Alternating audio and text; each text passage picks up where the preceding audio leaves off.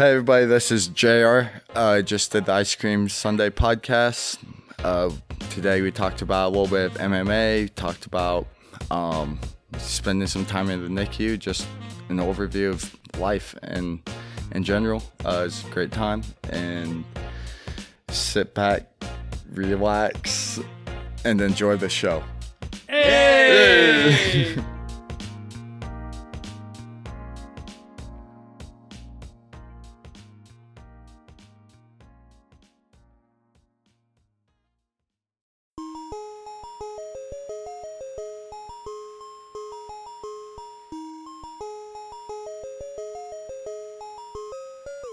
Mossy made it.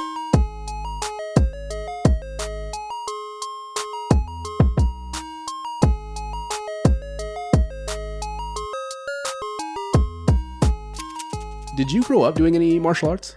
No. Played basketball and football. That was my main two sports. When did you start getting into martial arts, and what was the reason behind it? So I started because I watched actually a GSP fight, and the dude actually wasn't super angry, but he explained how it's the highest form of competition, where you are showing that you're confident in yourself, and so confident that you're going to put your own consciousness on one. And anyone who knows me, I guess that's what really drives me, is to just be the best. So Just that competition aspect of it. Yeah. So that was, and it was one of those things that you always hear people say, you can train for 20 years and you're still working the same basics you begin working, which I thought that was sweet. I knew I wasn't going to be a doctor. So, 8 years of jiu-jitsu isn't anything. And it's like, okay, well, you become a doctor in 8 years. So that's pretty big discipline. Yeah. How old were you when you started getting into jiu-jitsu? I started going up into the baby room at like 15, 16, which was at Wes Thompson's house with Mickey, Cody, Lee, the basic pretty much crew. Yeah. So there was a lot of guys like around the area that we grew up in that ended up getting into some sort of martial art or some sort of fighting. I know that like, not Billy, the other Graham brother, Mike like did boxing. Grambo, yep. And then I know that like, Bull Christensen, yep. Jesse Lund, they got into MMA like super early. They were doing like Midwest Cage Championships way back in the day. And then obviously you got into MMA.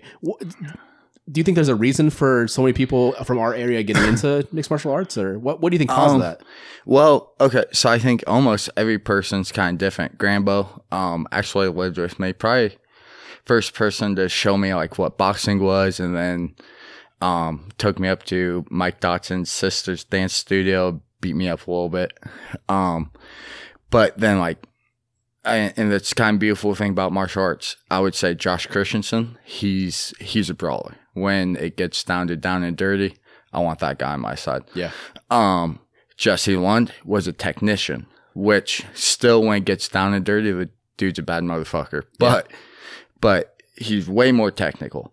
And then, Justin Shannon, that's pretty much one of the first people to help me start training. Once I said I wanted to train, everyone's afraid of my mom, so no, we ain't helping you coach or get better. So, and Justin's he loves his distance, fighting from range, and I think honestly a lot of it, the thing I noticed with all those people is, besides Bull, I think that dude just loves beating people up, is just love to compete. Mm-hmm. And don't like not being the best at anything. So then this was a chance. And like for Justin, I know he played college basketball and then fought and had just injuries and a bunch of injuries. So like this was a chance for him to continue competing and go do something that's uncomfortable. And that is one of the biggest things for me, is it makes you super uncomfortable. You gotta be in an uncomfortable space. And if you don't, it shows. And it shows in front of everybody. I was going to ask about that. So I think a lot of it, like wrestling, like in high school, and then obviously martial arts, mixed martial arts, whether it's kickboxing or boxing or whatever, is that if you lose in basketball or in football, you can kind of blame the team on the loss.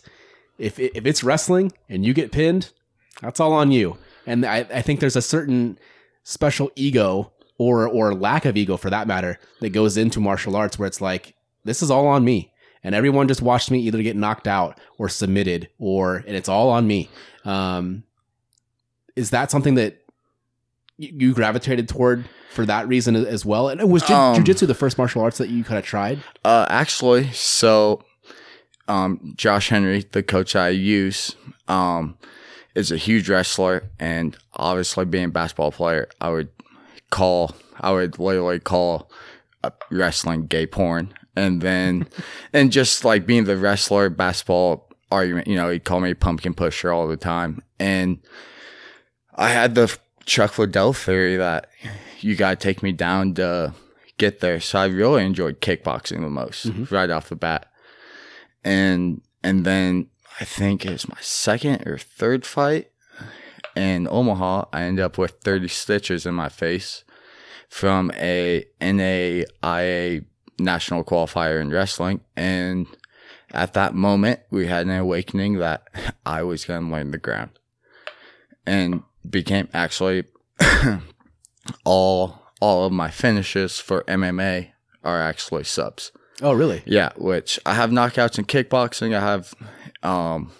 I have W's that way, but for MMA, it seems like I would catch them with the right, and then they'd always shoot, and the same guillotine always presents itself, and just kept hit. I hit it like 4 out of my 6 finishes, I think, as a pro, or not a pro, as a amateur. So your first love was kind of kickboxing first, and you used more of the wrestling as defense instead of offense? Yeah. Okay. Because I'm 6'3", so that also helps. I like using my range and being a technician. Stand up is very high level chess, and so is the ground, which is sweet because you start learning about feints, and you start learning, in all areas, it's all so important, which kind of has been my whole philosophy. I never choose to practice. Whatever it is, I'm excited to do it. And then hopefully there's someone that's better than me there, so I can try to push myself against that person.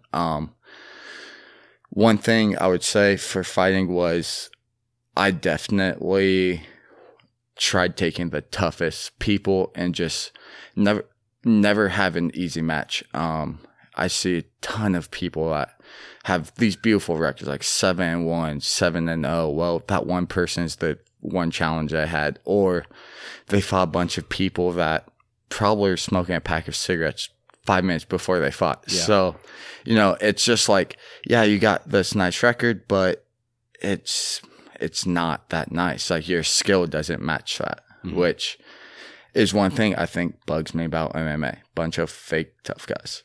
I think that was one of the things that I don't know if it was GSP that said this, or maybe it was Demetrius Johnson. It was one of those high level fighters that basically said if you're the best guy training at your gym, then you're at the wrong gym. Yeah. They always want to challenge themselves against better guys, or they challenge themselves against guys that are up a weight class or something like that, because they never want to be like the top guy. They always want the biggest challenge to be in the gym. So when they go out there in front of a crowd and fight, defend a title or challenge for a title, they want that to be an easier fight than the challenges that they had to endure in the gym. Yeah, definitely agree with that. And I know both of those dudes, GSP and DJ, are on GOAT Mountain probably. Have to be top 5. And GSP talks very much like the mental battle, which, like you were saying earlier, with football or basketball, you have a bad game, you still kind of put it off on everyone else. Mm-hmm. So for my whole career, that's what I knew. If I had a rough first quarter, then I could pick it up 2, 3, and 4, and no one said anything about that first because I had a great game. So learning to counter myself and just believe that I'm that dude was a big change back to the sport, and they're right. Like, if you're not getting into those dark times in the gym, just not getting pushed, I mean, you're gonna walk out a few practices just feeling like you suck. I mean, I can remember a couple of times just driving back to Graceland or driving back home where it'd be tears in my eyes. Like, I'm terrible, because this dude, and I know I'm better than the guy, but he dominated me that night. And it's like, this dude dominated me. I suck. I don't know if I do this. And then, it's a mental war, which is, and if you don't face it a million times through your camp or through your gym, then you're going to crumble when pressure gets tight. So it seems like you are very much the type of person that just always wants to be challenged, and you don't ever want anything like super easy. Has there ever been a time where you just want something easy, or just full bore challenge all the way? I mean, I want every fight to go easy in a way, because Sure. It's sweet. Like, my favorite fights are the ones that one punch and then I get sub, or, get something Sure. quick and get all the glory and no punishment. But as opponent wise, no, because as an amateur, I didn't care about my wins loss record as an amateur. I cared about who I fought. I cared if they're in the top 5. And I wanted to know that when I got faced with a situation as a pro, that I've been in there and I know that I can handle it, because just like if you don't practice the pressure, if you haven't seen it in a live cage, then when it happens, you see all the time these talents that start fighting, and then all of a sudden they meet someone who's just equal to them, and then they crumble. And I just didn't want that. I wanted to know all the good things, all the bad things, which roughly I found out with 30 stitches that wrestling was something I was not good at. Okay. So how long did you train before you had your first fight? Well, And was your first fight in MMA, or was it kickboxing? Was it just pure grappling? What was the first competition? so when I was 16 years old, I said I was staying at my buddy Jamie Bricker's house, and I went to corner my brother Cody in a fight that he was having in Osceola, and Brody J had an opponent that backed out, and like, are you 18? I'm like, yeah, I'm 18. Like, would you want to fight? And they told me that he was good, nothing too crazy. And I was like, yeah, definitely. I'm 6'3" with a beard. Of course, Yeah. of course I'm 18. Yeah, I'm doing this. And I already had interest in MMA at that time. So then about 2 hours later, I find myself locked in a cage with a guy named Brody J, which is a beast. Punched the shit out of me. And then I know I landed an overhand right, and I was like, yes. Now I take him down just like George St. Pierre. Well, funny thing, he was a 3-time state qualifier in wrestling. And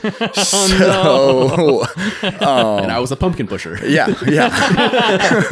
And I pretty much at that point, from that moment, got my ass whooped. And it's just, it's eye-opening, but it's a first fight, but really wasn't a first fight that Sure. I trained at all. And even my first win, I really didn't train at all. I just seen a flyer in Omaha that they're looking for fights, and there's this Saturday, and I asked the promoter if I could fight. I was playing at Iowa Western at the time, just finished there, and the guy he's like, yeah, you can fight this heavyweight. I think he's like 8-0, 9-0. He's like, or you can go to 205 and fight this 0-0 dude. And that time I was like, well, I'll cut the 25 pounds, which I cut in like probably 2-3 days. And it was rough. If that dude would have probably pushed me any little bit, I would have got wrecked. But came out on top, got a rear naked choke, I think. And then that's kind of when I realized I want to start training. And then that's when Josh started to really take over. And it wasn't just me saying yes to the fights as a checklist. So that's a world from, I mean, obviously I've done a very little bit amount of pro wrestling. There's no weight cutting involved in it. None of the sports I've ever done, whether it be soccer, track and field, cross country, there's no weight cutting involved in any of that.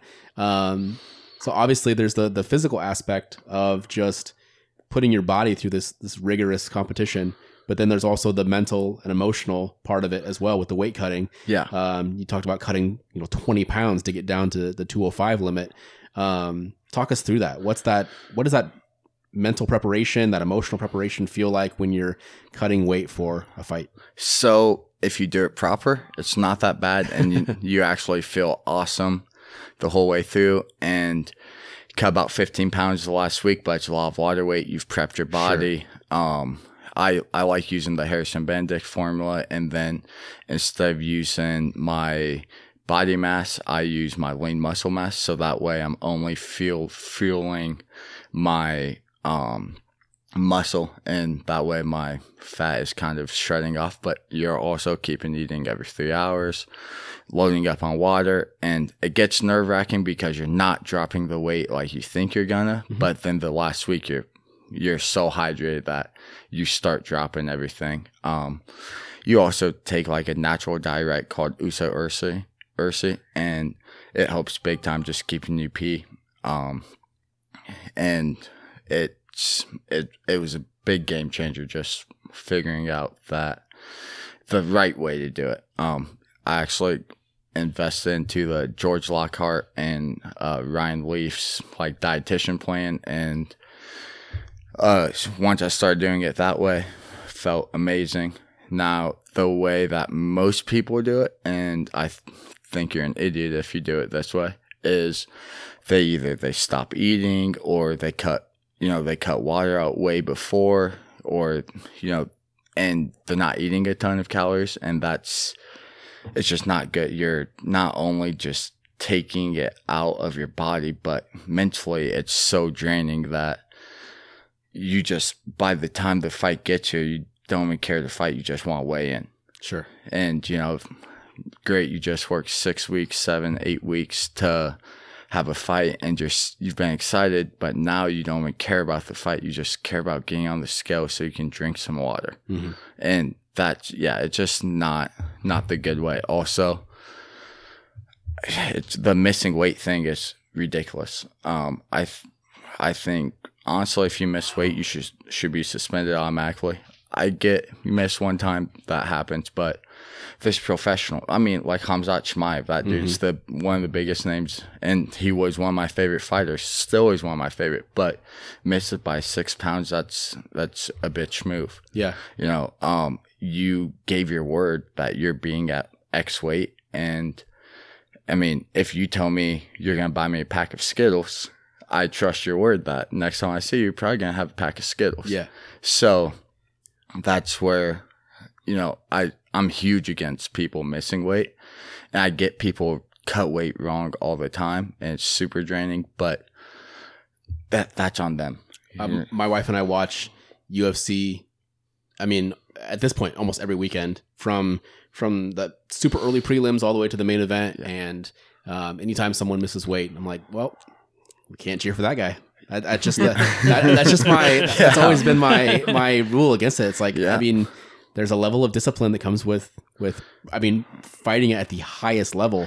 And these are guys, especially when you have a guy that's ranked like 4th or 5th, and it's like, hey, if this was a title fight, he's not fighting for the title. You're not fighting for the title. Like, there's a level of discipline if you want to fight at that level. Yeah. And obviously, I mean, look at me. I'm 5'7" and 205 pounds, so I can't really talk about being disciplined with my weight either. But I'm not a professional fighter either. Exactly. So, and speaking of that discipline, did you always fight at 205 then, or heavy? No, I usually actually fought 185. Okay. Mostly 185 actually, and then 195 started coming up, so I fought at that, and then I fought a little bit at 205 and then heavyweight, of course. Sure. But whoever just was the highest ranked dude, I didn't care about weight.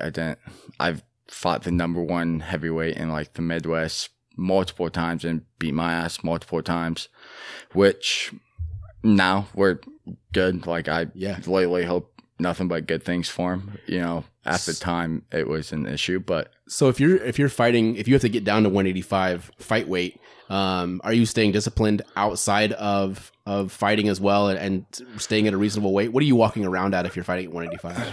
Honestly, usually probably about 210 to 205.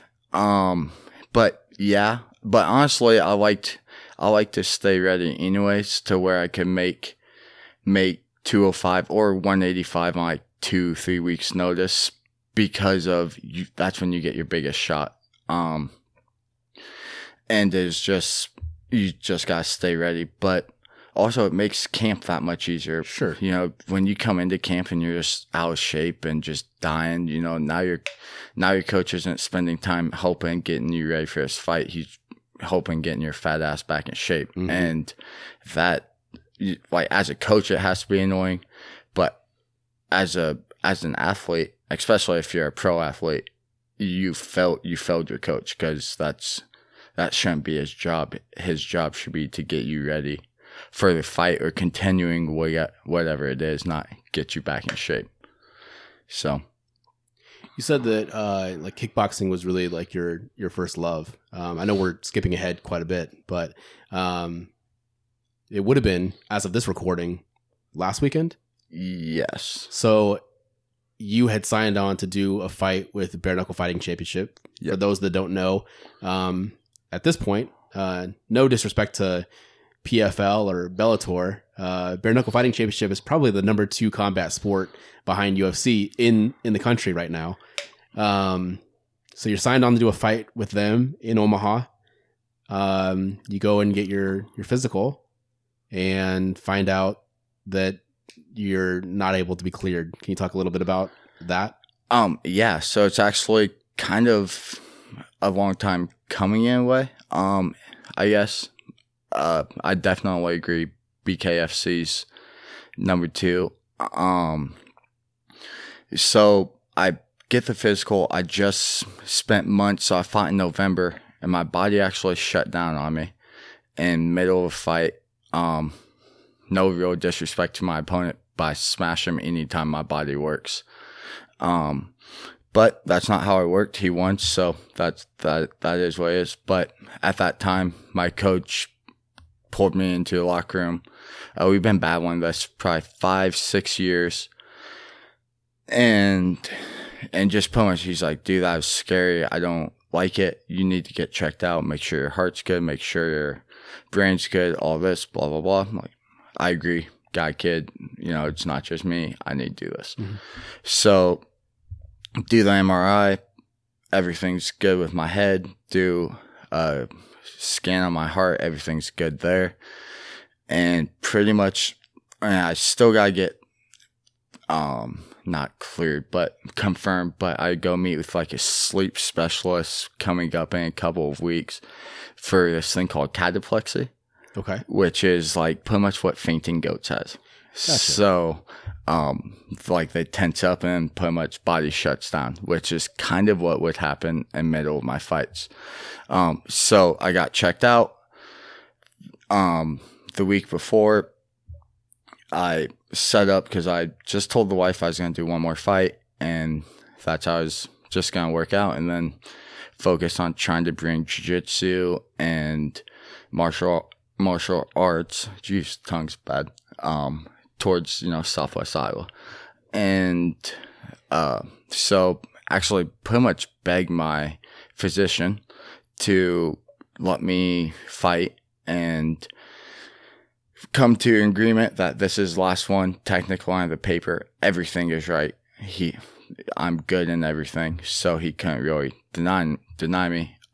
Next day, went to the eye doctor, and usually, so I've just always had bad vision. I had some weird rare eye disease as a kid that actually said I'd be blind by 11.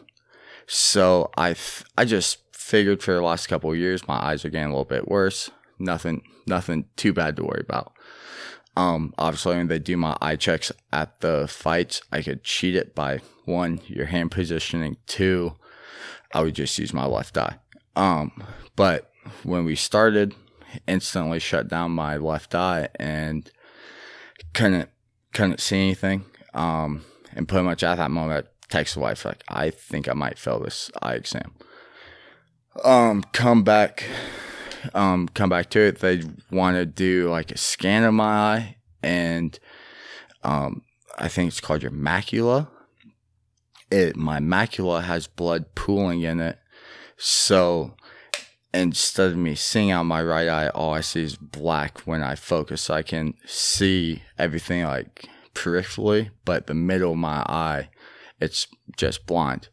And so pretty much couldn't pass the eye exam and screwed. I'm not screwed, but ruined the biggest shot for martial arts that I definitely ever had. Yeah. So you had mentioned that you had this eye disease from back when you were a kid. Do you think fighting and damage through fighting caused further damage or caused the condition to worsen? That's where it's kind of tough to say because my vision was always really bad. I guess probably because according to the doctor, they don't see things called macula degeneration or something like that. Macular degeneration. I can't talk today either. And he said you don't see it in anyone that's young. So sure. Probably. But it's tough to say. I've always had bad vision. I've never been able to see.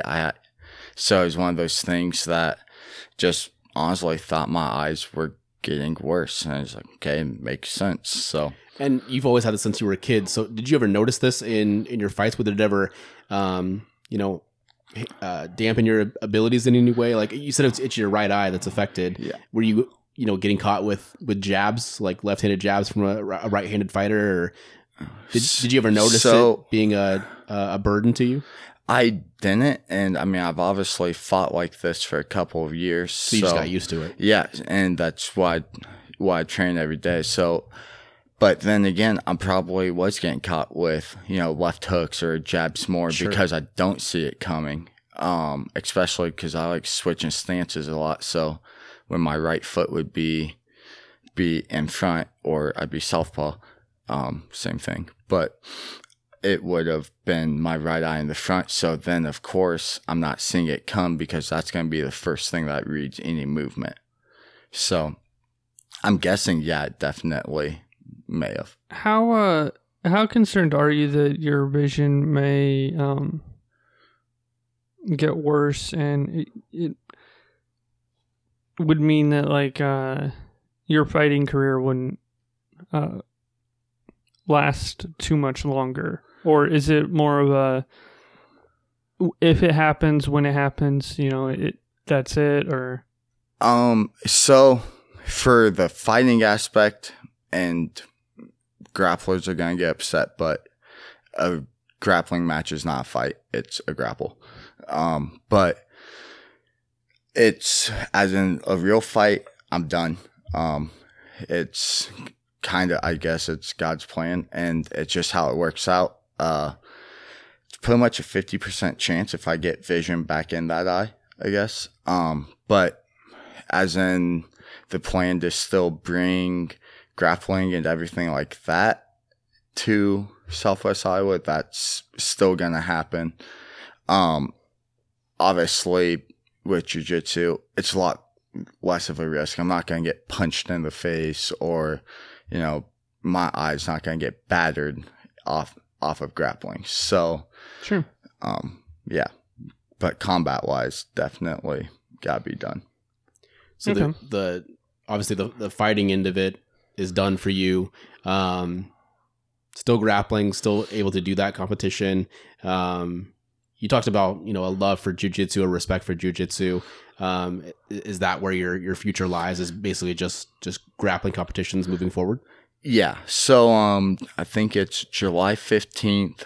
I am grappling at Northern Iowa Fights in Mason City, and the card's actually going to be awesome. So I'm hyped to just watch the card and then be able to be a little part of it. and I'll grapple a guy. He's a brown belt. Dude's a beast. I'm technically one stripe white belt. Thing I've always learned, well, one, belts don't mean shit. They're just a little glory for people I want to show off of. I can show you a guy that has 0 belts and will tap out a lot of black belts. Yeah. But one of the biggest things Josh Neer would actually teach when we do grappling was that a belt protects 2 inches of your ass. Your skill better make up the rest of it. Yep. And that's kind of where I lie. Do I think I'm a brown belt? Probably not, but I don't know. I've never been tested. Fought a purple belt. He got choked. So I think it really depends on the gym, the school too, and the trainer. Because you can be a purple belt somewhere, and you can be a white belt somewhere else, and have the same skill level, or that white belt, one stripe white belt might be better. Who knows? Yeah, I completely agree with that, and it's it just depends. Like if you're a real grappler, martial artist, you're just trying to compete at the highest level, so you're figure it out. You're looking to push yourself, but you're always trying to learn. So it doesn't matter if you're a black belt, white belt, you're still going to get in there. You're going to do a shrimpy. You're still going to do an arm bar. They're still going to have bad technique at times. It's just high level chess. So, may as well push yourself and see what level I'm really at on the ground, and then just get back to training. And speaking of that, like bad technique, one of the things that I always respected about you is it seemed like when you talked about fighting, it was, I really want to learn how to be a high level kickboxer, or I really want to learn how to be a high level grappler. I think there's a lot of guys, especially as MMA continued to get popular, that they treated it like, especially amateurs, they just treat it like a tough man competition where they just want to get in there and they just want to fucking brawl. And one of the things I loved about you is you actually, like, you seem to enjoy the martial arts aspect of it and learning the trade. I won't say any names, but he knows who he is if he's listening. The guy that introduced my wife and I, he did some amateur MMA for a little while and barely trained. And one of his things was just like, I'm just going to get in there and be tougher than my opponent. And to his credit, first fight he ever fought, he fought a 0-0 guy and knocked him out cold. But then second, third, fourth, fifth, sixth, seventh fight, he got submitted every time because he didn't want to learn, the intricacies of the martial art. He just wanted to go in there and prove how tough he is. So one of the things I always respected with you and all of the guys that, all of the guys that came from like our area, like Jesse Lund and, obviously, Bull's a fucking brawler, but still technical. There's some technique to him. Yeah. They seem to really, really care about the technique and the martial art of it, and I really respected that a lot. So, when you're fighting guys, can you tell? Because in amateur fighting, I'm sure there's not like a lot of tape that you study or anything like that. Your opponents, is there? Yes and no. Okay. I mean, in the beginning, there's not, because usually you're fighting an 0-0 guy or very little. But for me, I'm a film junkie, so I'm trying to find everything. I would be looking back on Facebook to 2001 to see if you're posting a jab video. Yeah. But it's just, so there is some film, but there's not as much as you would. When you're in there against guys that you haven't been able to do much film study on, how quickly are you able to feel them out and know, like, oh, this guy's done his homework, or this guy has some skill? It honestly, it doesn't take a ton of time, because you start seeing if they pick up their patterns or they change their patterns, and then you start feeling what they're trying to do, and then it's really after you get the stand-up figured out, and that's pretty quick, honestly. And obviously, everyone still carries the power, so you guys show the respect no matter what. But once you're on the ground, it's in a matter of probably the first exchange that you realize that either this dude's going to be making the checks right with me, or this is where I need to be, and it's going to be an easy night because there's just not the same level here. I wanted to go back to, you talked about the eye disease as a kid. One thing that you had posted on Facebook after you had announced your retirement from fighting, one thing that I really wanted to ask you about was you made kind of a comment in jest about, pretty good athletic career for a kid that, wasn't supposed to walk or talk. Talk about that. What did you mean by that? Okay, so as I think most people know, I have a kid that's a freaking miracle. Yeah. So actually, I'm definitely not supposed to be alive. My mom had cancer when she was pregnant with me and had a tumor on the backside of her ovary. And they actually pretty much told her, you need to abort this, or, could be deadly. So my mom's stubborn, obviously didn't, because I'm here. Thank God, Mom. And then going through the school system, just wasn't supposed to ever get anything.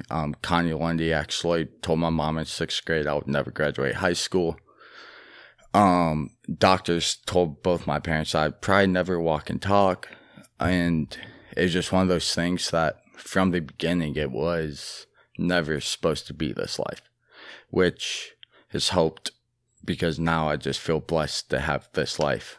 But, just all the way through, was grade school, get told I wasn't supposed to, get through high school. And then, even some of my best friends never thought I'd get through college and graduated college, and just kept doing things that wasn't supposed to happen. And, at the end of it, I'm thankful for sports. I want to have my college degree. I want to have such respect for a lot of people, but also I just want to have had the experiences that life has offered because of sports. So, got to experience a national title at Iowa Western. Got to experience what Badran college program was like at Graceland, and got feel the real martial arts vibe of the highest highs and the lowest lows, which, at the end of it, which I guess I shouldn't say career because I plan to do jits, but to end it on at least BKFC knew who I was, had a contract signed, obviously different plans. It's not ending up bad. No, not bad at all. Yeah. This might be more personal than you want to get into, but you're a father now, and I think I read that your baby was in the hospital for 6 months. Yeah. After she was born. Can you talk a little bit about kind of the being an inspiration to your child? I feel like a lot of the health issues that you went through as a baby, to be where you are now, is just an inspiration for your child. My kid, my second child, spent 10 days in the NICU, and it felt like forever. Yeah. I can't imagine 6 months. And then you're gonna, Lord willing, you're gonna watch that kid grow up to be something very, very special. And, you gotta get to identify with her in that way, being through what you've been through. Can you talk a little bit about that? And then I also wanted to ask you, with the mental, the physical, the emotional grind of martial arts, how that helped you in those 6 months being in the hospital with your baby. So, it's definitely life-changing. Obviously the first day it happened, pretty much woke up from a nap, and Caitlin's like, we need to go to hospital, I'm bleeding, and found out roughly that we're going to have a baby in Greenfield Hospital probably. And, well, I don't trust Greenfield Hospital with the Band-Aids, so I was like, oh, shit, this is not good. But thank God the doctor talked the nurses into transporting her up to Mercy. And as crazy as it was, I'm so thankful for it. I think first thing I ever heard doctors say was probably 10% chance your kid's gonna live, and it's like, I think you're probably wrong on this. But it forced me to rely on other people, which I think was maybe the lesson through all this. Mm-hmm. Was I I had to trust the doctor. I had to trust these nurses. I didn't know anything. Didn't have time to prepare for her dad. So she came at 23 weeks. Found out at about 8 weeks. And honestly, the first probably 10 weeks of it, I didn't think she was even going to come. Before this, I actually had 3 miscarriages before this. So in my mind, just going to be another miscarriage, so just no real time to think about, even being a father. Mm-hmm. But then to see like how good those doctors worked and just seeing how good like the nurses were and trying to keep even the craziest situation into like a positive light was life-changing. Mm-hmm. And Ronald McDonald was up there at Mercy, which thank God, because or else we've been driving 60 miles every day. Yeah. And the closeness it brought me with my wife was one of those, like, now looking back at it, I'm like, thank God, because that woman's a superhero.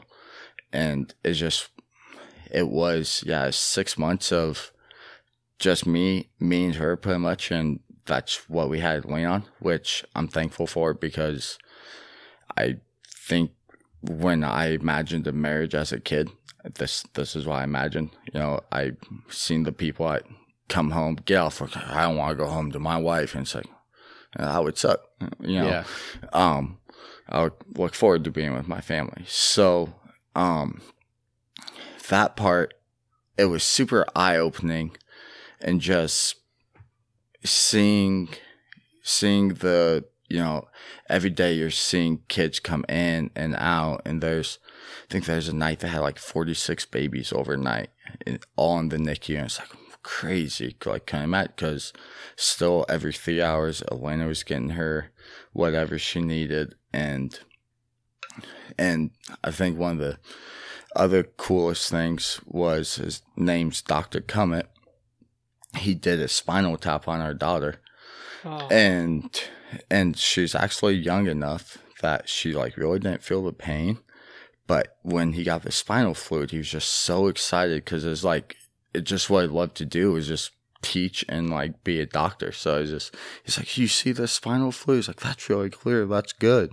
And it's like, cool. I'm happy this type of person's, working on saving my kid's life. I don't want someone that doesn't love it. So I remember being in the NICU, and like I said, my kid was only in there for 10 days, and it felt like an eternity. And I got to watch some parents that their kid had been in there for, the NICU. Was it the NICU at Mercy? Yeah. Yeah. And they had been there, 4 months, 5 months, and they finally got to take their kid home. And it just, they were just overjoyed. Talk to me about the day that you got to take her home. So it's actually, I was 10 days away from making my professional boxing debut. So kind of in the middle of a weight cut, but was so excited that life was just going to seem normal for once. Mm-hmm. And, we have 3 dogs at home, 4 dogs at that time, I guess. Well, 4 dogs now. And it's just nice that we're going to go home and like be a family. And, because there's people that just having kids all the time. We're at that age, and you just see them 3 days later going home and living this normal life, which awesome, which is sweet. I love seeing it. But then it's like, when do we get our chance to just go home and get away from this? Because it's contagious in there. Like, it's a weird hospital vibe still, so thank God after about the first probably month, 2 months, we knew everything was going to be pretty good. We just had to wait, because she was only 1 pound and 7 ounces for her to get big enough. And that was pretty much all it came down to. Mm-hmm. But still, even just getting home was the most, it's so nice. And then the worst part is, like, we would think we're getting ready to go home, and then something would happen where we had to wait, or, just it seemed like something always delayed it one more day or one more hour. And it's like, oh, we're never going to get there. But being there, it was the most beautiful thing, but also the most stressful thing, because as shitty as being in the NICU for 6 months is, you have some really high paid babysitters that are really good. Yeah. So, exactly right. So, like that was the thing. There wasn't like, I mean, they literally taught me how to change my kid and just like, this is why you do it like this, do. And like, and it would just be there to talk. And it's like, that factor is nice. And the reality was just like, okay, now this is on me and my wife. We're overwhelmed. We just are going to leave the room for a little bit. Like, you got to deal with it. That kid is dependent on you. Yeah. How old is your kid now? She just turned 1 May 1st. Oh, wow. Congratulations. So, thank you. Thank you. So how, you said she was born at 23 weeks? Yes. How big was she when she was born compared to when she was brought home? So she was about 8 pounds when she came home. She was born at 1 pound 7 ounces, and she was 12 inches at birth. So, but I think she's probably, I was terrible. Once she hit like 7 to 8 pounds, not that I didn't care about weight. I'm like, okay, you're normal baby size now. Like, let's focus on other things, your lungs, everything else. But so I don't even know how long. I want to say she's like 18 inches when she came home. Okay. So, I mean, definitely grew, but still so small. I just hit 5 months with my daughter. Thankfully, we didn't have to go through anything drastic. So, but it's nice to see someone else having good luck with their child. So. Yeah. So is your daughter like up and moving around and everything like? Well, she didn't like Austin when he came today. Yeah, I don't know what the deal was, man. Like she's always like psyched to see me. And I sat down next to her, and she was laying down. She had like a little kick piano thing down here, and I sat down next to her, and I was like, "Hi." She just screamed immediately. Yeah. I was like, "Okay." Yeah, well, she was fine when I'd grab her, and then anytime she looked at Austin, it was immediate. Just I'm gonna lose my cool, and I think it was stomach issues, and she was fighting sleep too. Yeah. Because I went to go change her diaper, and man, that was. I mean, Austin could hear me from the other room. I'm like, why is it paste? Yeah, she's. We talked about this on the episode with Phoenix a few weeks ago. She's definitely like a little roly poly. You put her down, and then like you look down 5 minutes later, and she's like turned the opposite direction. She's turned herself like 180 degrees, and yeah, she's doing a lot. She's rolling onto her side, but she just can't just get over onto her stomach. Yeah. She's able to hold herself up really well though, so that's. I'm not meaning this as like a because it's my kid or anything, but I firmly believe that I think she's a bit advanced for where she is. Yeah. So it's kind of been awesome to just see her be like small enough to where like she was like a few inches on my torso to now like her legs are reaching down to here and her head's up on my shoulders. So yeah, no, definitely get that. And actually, now you put it that way, it's crazy to think how much. Yeah. She just turned 1. Any lingering health issues that she's experiencing, or she has a PDA in her heart. So we're going to Iowa City June 10th to get that taken care of. Sure. And other than that, she's, for her adjusted age, she's caught up pretty much right with him. And she's honestly the easiest baby of all time. Yeah. I don't know if it's like, I've heard other kids, I guess she'd be able to note for me too, for NICU parents. She like doesn't cry or anything. She just doesn't care. And it's almost like in the NICU, there's so many dings and everything going on that noise doesn't. So my second child, Kenta, he was my NICU baby, and then when we brought him home, he was easy. Like, he was just the easiest baby. Now, when he gets to be about 4 or 5 years old, he's a goddamn terrorist. Yeah. But he has way too much fucking energy. But he was the easiest baby. Yeah. But yeah, once we so he was born not super premature, but he was a few weeks anyway, and he was born with like issues with his lungs. They weren't fully developed. Yep. Now it seems like there's no problem with his lungs at all. He's the most active of my 3 children. And he has way too much energy.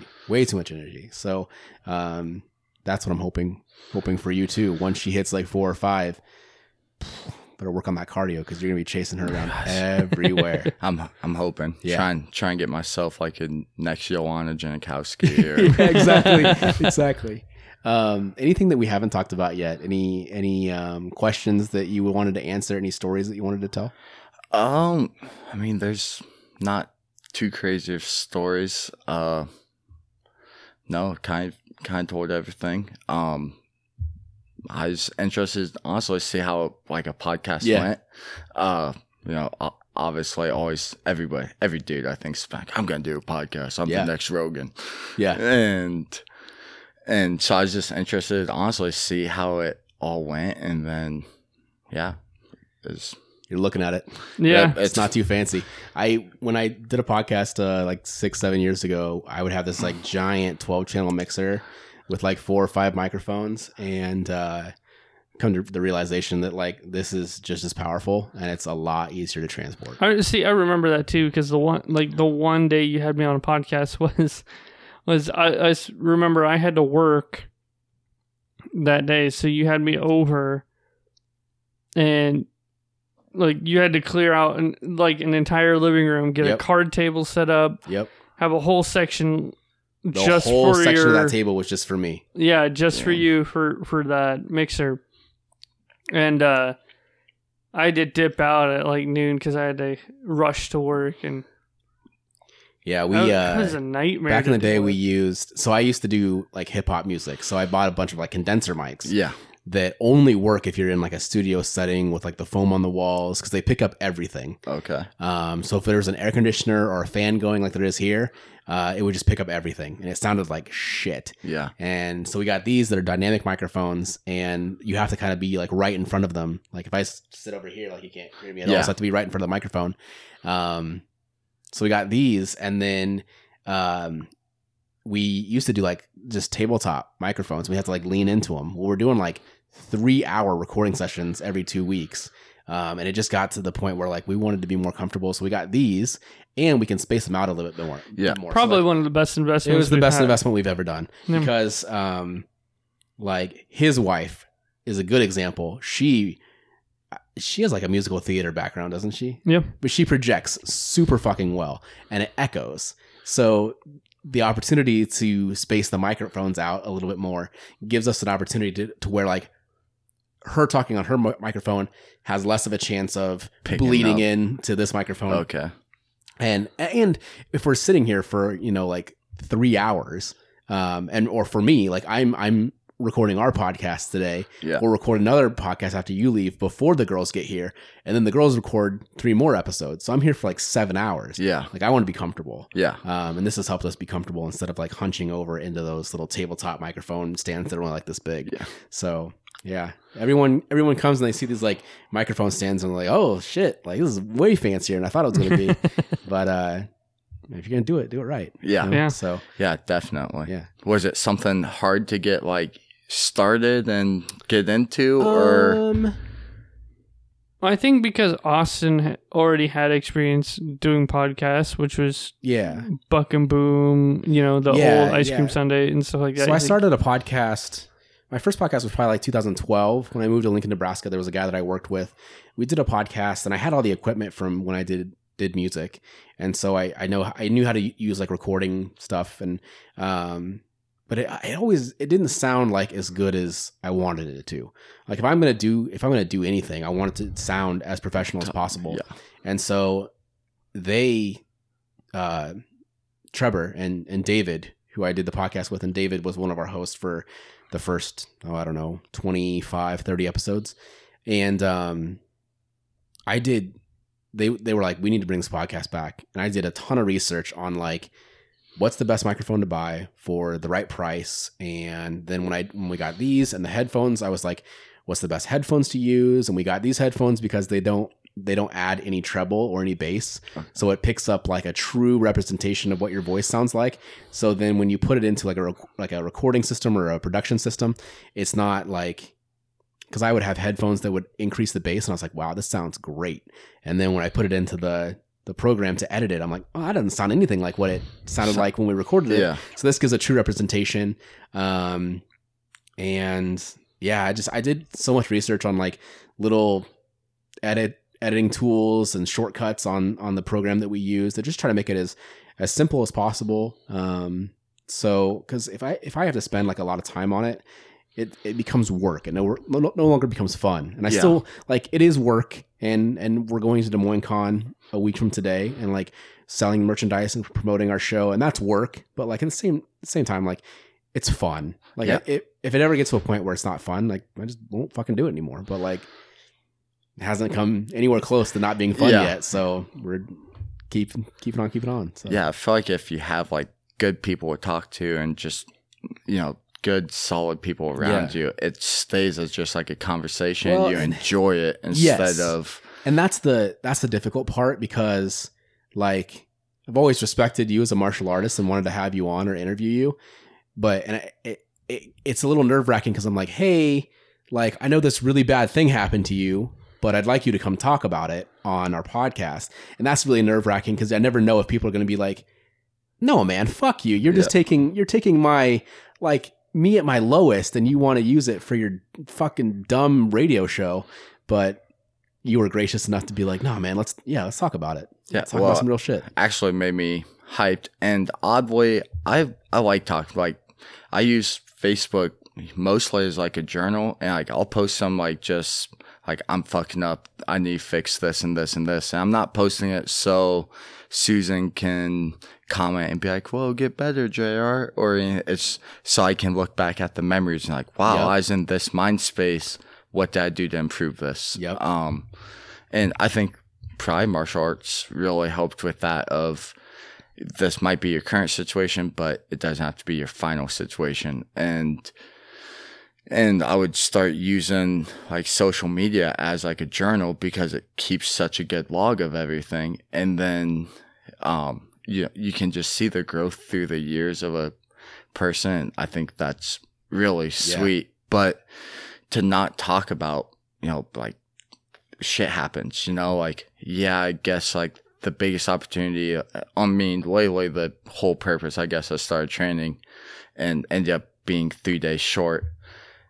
It happens, but it's like, I'm not fucking special. People go blind all the time, like I've also got to play college football. I also got to fight in a ton of big promotions. Like there's people I'd never get to compete a day in their life. So like, who the fuck am I to complain and cry about how hard life is? Yeah, we talked about this on, I think, our 50th episode, maybe, or our 1 year anniversary episode, but pretty recently, where like we can use this podcast as like a public diary in a way, public journal, where even if for whatever reason we stop the show and it gets taken off Spotify or whatever, every episode is saved in the Google Drive. Yeah, I can just go back and be like, damn, that's what I was thinking in April of 2023. Yeah, like I was a fucking idiot. Or I can go back and be like, wow, I actually had some pretty profound thoughts when I was 34.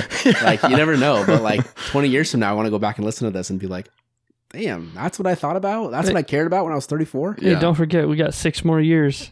Oh, Jesus Christ. Yeah. So yeah, it's I worked at a restaurant that we're not allowed to say for legal purposes. Mm-hmm. And they fired me about a month after they opened their doors. And we were going to release a podcast where I talked about like how I got hired there and then how I eventually got fired there. And they were like, no, you signed an NDA. You can't talk for 7 years.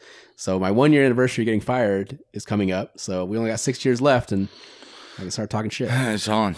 Yeah, and it's on. So this podcast has to last for at least another 6 years. Yeah, that's awesome. The series finale is just me talking shit about Pickleball Palace. You're like, this was fun, and I've enjoyed it, but I've been waiting for this day. Exactly right. That's awesome. It's all been leading to this. Watch like the original owners just like die off before that happens. Yeah. No one that I worked with even works there anymore. They got rid of everybody. So like That's funny. Nancy passed 3 years ago. Oh man, I appreciate you making the drive and coming up and being on the show and talking about your experience with mixed martial arts and your new baby. And yeah, man, it's been a blast. No, I super appreciate it. Was actually super excited. One, I was a kid with a speech impairment growing up, so it's funny that I'm doing something that I'm Right? talking on. Talking for an hour, yeah. telling your life story for an hour. Yeah, literally. And then, like, I just love martial arts. Like, it saved me. I mean, you knew me in high school. I was like a cocky doucher, and it just humbled me so much, and just it gave so much. It's like, man, what if someone else, can change their life because they hear this one story? Or, I mean, everyone grows up in a crazy home, it seems like. So it's like, what if I'm that person that they listen to or keeps them going? And that's sweet. If it works for one person, then it's like all putting my like fuck ups in life out there on social media is cool with me. Like it's fine. Cause like at the end of the day, I mean, I care what people think about me, but I really don't give a fuck what people think about me. It comes down to when I look in the mirror, and if I can be like, damn, I'm trying to be a better person today than I was tomorrow. And it's like, yeah, say whatever you want about me. I know the facts, but if I look in the mirror, and I mean, this happens too at times. Like, you look in the mirror, like, man, I've been a piece of shit. I could have been better to my wife. I could have been better father. I could have been better at my job, whatever it is. And it's like, okay, well, nice. Like, at least now you got something to grow. That tells me you're a good person, because bad people don't give a shit how they treat other people. So that tells me that you're a good person. Well, try to be. I think there's a lot of bad people out there, but there's a lot of good too. And that's, I mean, beside that, I definitely want to be on. I've always said that, man. Bad people don't give a shit about improving. So if you care about, like, if you look at yourself in the mirror and you're like, man, I fucked up. Like, yeah, that's you're on your way to at least trying to be a good person. That's all we can really ask for. So. Yeah, for sure. And I think, I mean, at some point, everybody's been their own worst enemy. Mm-hmm. And I think for dudes, it's not cool to talk about it. You're a pussy or whatever they want to say, you're a bitch. And I mean, that's the dude mentality. It's like, it's not true. Like, actually being a man is talking about your feelings or talking about what's going on, and then instead of freaking out, solve it. Find a way. And it's funny you say that, because I was just flipping through my Facebook memories earlier today and came across a clip of, I forget his last name, but his name's Patty. He's a MMA fighter. Oh, Pimlet? Yeah. Oh, man. He was talking about that exact thing. So it's nice to see that post-fight speech in London. Yep. Yeah. Fantastic. So it's nice to see that that's not an outlier. It's not just one person, but it's literally someone, roughly in the same position, just spreading that. So yeah, definitely. And I think, I'm sure pro wrestling same way. It gets a bad rap, and instead it shouldn't be. I think every cop should have to have a blue belt. I think kids should all be in some type of martial arts. And I think there'd be less bastard children. Like, they would have discipline. They'd understand that just because you're big doesn't mean you get to be a big dick to the smaller kid. Like, I just think there'd be so much, cops would understand how to handle stressful situations, because by the time you get blue belt, you've been choked 1,000 times. Yeah. So, like, I don't care who you are, getting choked is stressful. And if it's not, teach me your ways. Yeah. Man, I think I've said this before on this podcast. And I went to school. I'm $60,000 in debt because I wanted to learn how to tell people's stories. I went to school to be a journalist, and these are the kind of stories I wanted to tell. And I have a podcast because no one reads a fucking newspaper anymore. So print is dead. Yeah, buddy.